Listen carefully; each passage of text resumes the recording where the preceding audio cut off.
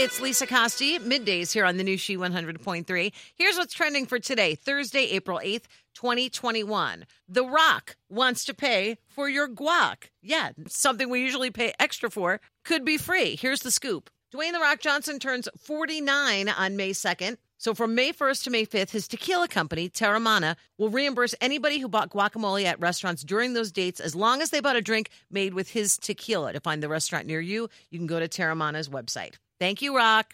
Imagine going into a store in an attempt to pay off your engagement ring and somebody picks up the tab. And not just anybody, Shaquille O'Neal. That happened this week. Shaq went into a Zales jewelry store and says to this young man, you know what? Tell your girlfriend I got it. You take care of her. And while the guy was reluctant to accept the gesture at first, Shaq said, don't worry about it. I do it all the time. I'm just trying to make people smile. That's all.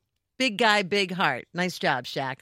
And the Sox home opener is today, of course, but let's have a special cheer, not just for the team, but how about Roger Broussard? You may know him better as the Sod Father. This groundskeeper is now in his 55th season with the White Sox. Amazing. Go Sox.